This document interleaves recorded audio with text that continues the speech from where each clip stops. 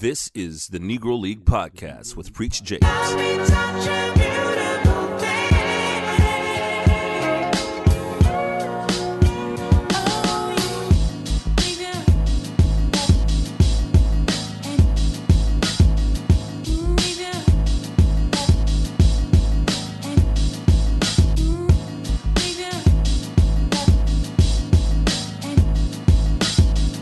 One, two. Ladies and gentlemen, this is the Negro League Podcast. Go by the name of Preach Jacobs. Thank y'all for listening. We are sponsored by Mo Better Soul. Go to mobettersoul.com for some dope gear and clothes and all that good stuff. I don't know if I am in such a mood to talk about y'all buying fucking shirts. I'm recording this on Monday, the day before Election Day, and I think it'd be interesting to hear my thoughts today and the day after Election Day, because I don't know what's going to happen. I have no clue what's going to happen. I have a few thoughts. The first thought is I'm pretty scared, and I wrote some column that I submitted to a publication here, and I'm writing a bunch of other ones that I'm submitting to other places, and just hope that they pick them up. Right, like you send some stuff to national publications. Maybe it's good enough, maybe it's not. But I live in South Carolina, and very rarely is there something that's happening where national publications really give a fuck about what's going on in my state. Jamie Harrison and Lindsey Graham is one of them. And so a lot of times when you write these things to submit them, for you to have a chance, you got to be kind of ahead of the curve. You got to write about this shit, some shit before it happens, right? So as soon as you have an idea for something, it's like the collective idea. Everybody else has had it. So the idea now is, well, let me write about some shit early. And that's what I did. I wrote a couple of columns and sent them to a couple of places about, what if Jamie does get elected? Not maybe, but it's like, this is the column to run if he's elected. If he doesn't get elected, then the columns are for not. But one of the things that I wrote in there that I woke up this morning and I felt stupid, right? I was writing about the hope that comes with Jamie Harrison getting elected.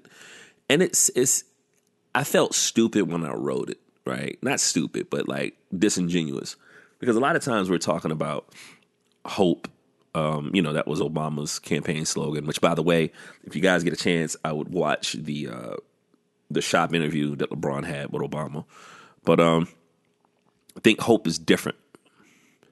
And I think it hit me. I was watching last night, the John Oliver show. And if you haven't watched his latest episode, the Sunday before the election, it's kind of gut wrenching seeing him talk about what's going on with COVID, how the responses are. It's a lot, right? And it dawned on me that Black people's hope in America is totally different than white people's hope in America. Like white people have a hope that things will get better.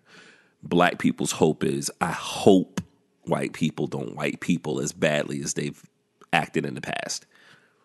And that's it. And that's a very uncomfortable, vulnerable place to feel. It's like there's these conversations going on. We're talking about people boarding up the businesses. I got my homies telling me, yo, you got your guns? I got them. You know what I mean? I don't plan on being out and about. Like, I'm terrified.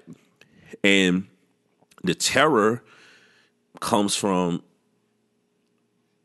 the angry white mob, which historically, as a Black man in America and as Black people in the South, have been the biggest tyrant, the biggest threat to the country as far as we're talking about terrorists or whatever the case may be. That's them. And I was speaking to someone about, somehow, some way we got into a deep conversation about Timothy McVeigh and how the Oklahoma City bombing, it killed like maybe 183 people, 200, I'm not sure. But Timothy McVeigh was this military guy, white guy, and he was Roman Catholic. And I asked her why during 9/11, when there's a terrorist attack and it's suspected that, the people that did this look like Muslims, all of a sudden now, after bin Laden, America is their hatred towards Muslims was just off the charts, you know. But when Timothy McVeigh does what he does, which is a terrorist act, no one looks at white people fit in that description the same way. She said something pretty, on point. She was like, white people have the privilege to be an individual, right? Like, he has the privilege of it being considered an isolated act. It's something that, the bad apple theory, right? Like, everybody else has to have the suffrage of being responsible for their tribe, or the other end of it. There's this responsibility, like the Ice Cube shit going on right now, where Ice Cube, the platinum plan, and I think he got caught in a situation where he was just ill prepared, and I think his intentions were positive. I think they were genuine, but there's a few things that come to mind. It's like the first one was when the word got out that pretty much the Trump campaign just used him to parade around. Same thing with Lil Wayne. Ice Cube specifically, like, angry, responded, was like, "No, I'm not necessarily fucking with Trump like this, and that." And then when they had him on some news channel to talk about, well, what's in the platinum plan? What would you do? This and that. It felt like he was ill-equipped to eloquently explain what he had planned for. The other part about it is, I don't think that what he was trying to propose was something that was groundbreaking and brand new. And I think that's the problem, is that I think when you're out of those circles and you start proposing these ideas, there's probably tons of people that already had these concepts, these thoughts. Like who did you consult with? And so all of a sudden there becomes this thing where Ice Cube takes it upon himself to try to speak on behalf of black people everywhere. We didn't elect them to do that. But that's the other part of it, right? That's the other part of the individualism, is that I think black folks feel that responsibility as well of representing their people as a whole, or at least not just being alone, right? You remember you used to watch Wheel of Fortune back in the day? And if somebody did something stupid or said something wrong, we somehow took it as them insulting the whole race or making us look bad for everybody. Whereas white people have the ability to just be as rednecky, as silly, as stupid as they want to be on television, and they'd be fine with it, right? I remember I would tell someone years ago about, I was in a play, and my first play I was ever in, and they had these lines. I was a narrator in the play, and I'm a black dude. I got the James Earl Jones voice or whatever, and there was a part in the play that felt really weird, right? My character was supposed to say something about this Southern restaurant, and I'm supposed to be talking about Southern cuisines, and the line is just like, they got fried chicken, candy yams, blah, blah, blah, and it's finger licking good, right? Like, and reading it to myself, I felt some kind of way. And I remember I reached out to the director of it, and I was like, yo, I don't really feel comfortable, especially my first play, to be a black dude talking about chicken and stuff being finger licking good. And I think the director of the theater reached out to me. He was panicking, right? Because after I talked to the director of the play, he was like, "Did we do something racist? Did we do something wrong?" Like I think they took it as me trying to say that they were racist. And I told them this. I said, Kramer on Seinfeld has the privilege to be slapstick, right? Think about his character. He bumping into the place, and he's this physical actor, falls over shit, got the hair, says all this crazy stuff. He can do that. A black comedian couldn't. They'll be step and fetch it. It'll be vaudeville-ish, right?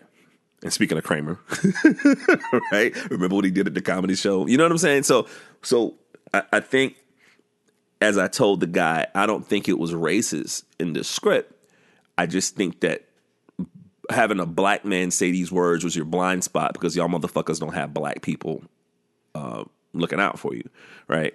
And so I think these blind spots hit a bunch of different people, and it sometimes I think we have that responsibility of feeling as if I can't misrepresent my folks here. And that's how I felt with that play. I said, I can't misrepresent my folks, figuratively and literally. My mom and daddy in the audience, right? Like, I'm not going to, no. I'm going to have them come see a play and I say finger licking good about chicken. Get the fuck out of here, right? So I think about those things, and I think about historically speaking, you know, the white people having the ability to be an individual. I think that's what's happening to Lil Wayne. And I think to some degree, even if Ice Cube don't want to admit it, I think that's what's happening to him, where I think he believes he's an individual. And I think with the Lil Wayne thing, I think it's like, you know, the OJ quote, right? Like, of course, it's a Jay-Z song, but the song comes from the OJ documentary where someone's telling the story about OJ is in this restaurant with all these white folks, and somebody walks over to the table and they're saying something, blah, blah, blah, blah, blah, and made a comment about some black people outside or something to that extent. And the guy said, blah, blah, blah, you know, those niggers, blah, blah, blah, blah, blah, blah, blah. And when the guy walks away from the table, someone sent my OJ, apologized to him. It's like, yo, we're so sorry. This guy had this kind of language around you. That's so offensive, yada, yada, yada. OJ was like, what are you talking about? He's like, you see what happened? He talking about, when he talked about those niggas, he wasn't even thinking about me. He was like, I'm not black, I'm OJ. Okay. I think that's what happened to Lil Wayne. I think they cut him a bag and he said, fuck it. You know, like 50 Cent spoke about this years ago, back in 2016 or 17, when Trump was trying to get black rapper endorsers. They offered him, I don't know, 50 grand to align himself with Trump. And 50 said in an interview, he's like, nah, bro, not all money is good money, right? So he at least had the awareness with that. I think Wayne don't give a fuck. Because Wayne thinks that he can be an individual outside of that. And you know what? Maybe that's true. Maybe if he's almost 40 now and got rich when he was 14, he's been rich longer than he's been broke, and he's been a rock star longer than anything else. So I think that there's going to be certain things that's going to be unrealistic in his realm, right? But let something happen, and you see how quickly you're a nigga. You see how quickly that you're black. You see how quickly you're the person that they're going to lump you in with. And so that becomes a difficult thing to really, really think about. And I'm not saying that I wouldn't want to not think about having a responsibility. I feel like there's a responsibility. I even feel like, fuck me, because I'm a rapper, right? Right? Fuck rappers right now. Fuck them all, man. Goddamn, I'm sick of all of them. You know? T.I. talking about drinking hot tea to kill the COVID virus. Like, no. Stop. You know? It's irresponsible. It's bad. And it sounds like Trump, right? And I think the other part of it, when I talk about the hope, the black hope, we just got to hope white people ain't going to be mean and vicious. I remember when Killer Mike did this, he was speaking at a rally. I'm not sure if it was something, I don't know if it was something with Farrakhan or something. But he was, there was like, you know how they got these people doing, you know, one of these, you know, let's talk black and have these like forums or whatever. And Killer Mike went in and he got buried for saying a lot of stuff that he said, but he's basically like, you know, we're talking about sending black kids out to fight and get in these streets and for war, which is, I think, a few years ago when we're talking about what was happening when Black Lives Matter first started, and Killer Mike was just like, you know, we can't hunt, we ain't got no guns, we don't know how to shoot our guns, we can't do this, we can't do that, you know, we gonna encourage ourselves to get basically mold, right? Like, are you really ready for revolution? And when I hear the word revolution, I literally think of guns, because I don't think you can have a revolution without guns. You know, that's just a historical reference of the word. Like, we say it a lot. It sounds good. It looks dope on a T-shirt. But like, revolution basically means I'm willing to die because the cause is greater than me. So in that respect, I don't think a lot of people think from a revolutionary perspective. And that's not an insult. That's not a diss. There's a lot of stuff that I might not be wanting to get in front of a bullet for, right? But I feel like Mike was right. Like, if you ready to start going out, how many of us know how to shoot our guns? How many of us know how to load them? How many of us, you know, if it becomes The Walking Dead, can we fucking survive, right? Like, all these niggas wearing these shirts like, I'm not my grandparents, you catch these hands. Like, shut the fuck up, dog. Your Wi-Fi don't work for 2 weeks and y'all losing your shit. You got to wear a motherfucking mask and y'all niggas is thinking that it's the end of the world. So don't talk about previous generations and how you better than them, right? I remember I told the story about my dad when I did my one-man show. And I remember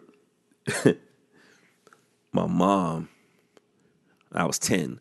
My mom was telling my dad how in the backyard, she really wished she had a deck in the backyard. And my dad was like, nah, I don't think we can get a deck back there, yada, yada, yada. And my mom was like, nah, I think we can do this. And my mom drew it out. She drew out the idea of how to create the deck. And I never forget this shit. My dad would pick me up from school. I don't know, let's say it was a couple of weeks or something, I don't know. And we would go to Lowe's, and I would see him buy the wood, I'd see him buy the materials, buy this and buy that. And I remember being in the background, in the backyard, and I watched my dad build a fucking deck for my mom. Like, it blew my mind.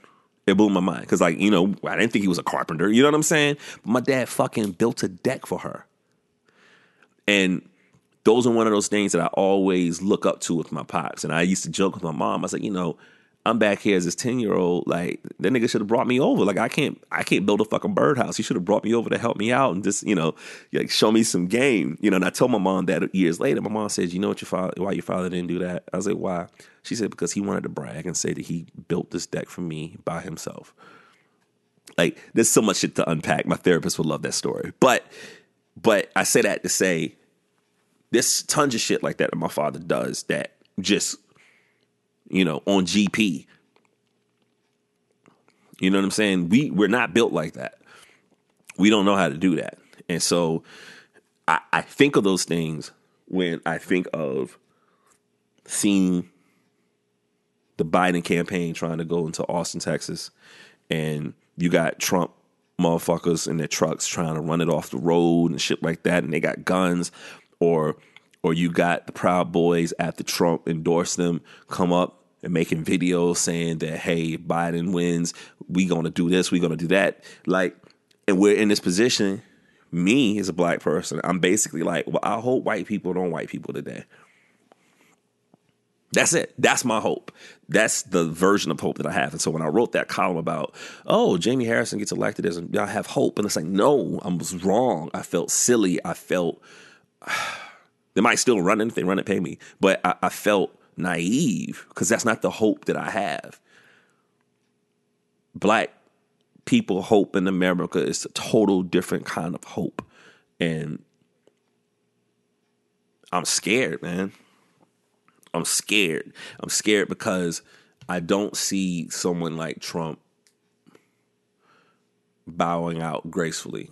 You know, looking at those rallies, man. Like Hitler was Life magazine's Man of the Year in 1939. And I'm like a World War II buff. And one of the questions you have to ask is like, how did he build that much power? And how did he do this? Man, I don't speak German, but when I'm watching the motherfucking, those clips, it look and feels eerily the same. And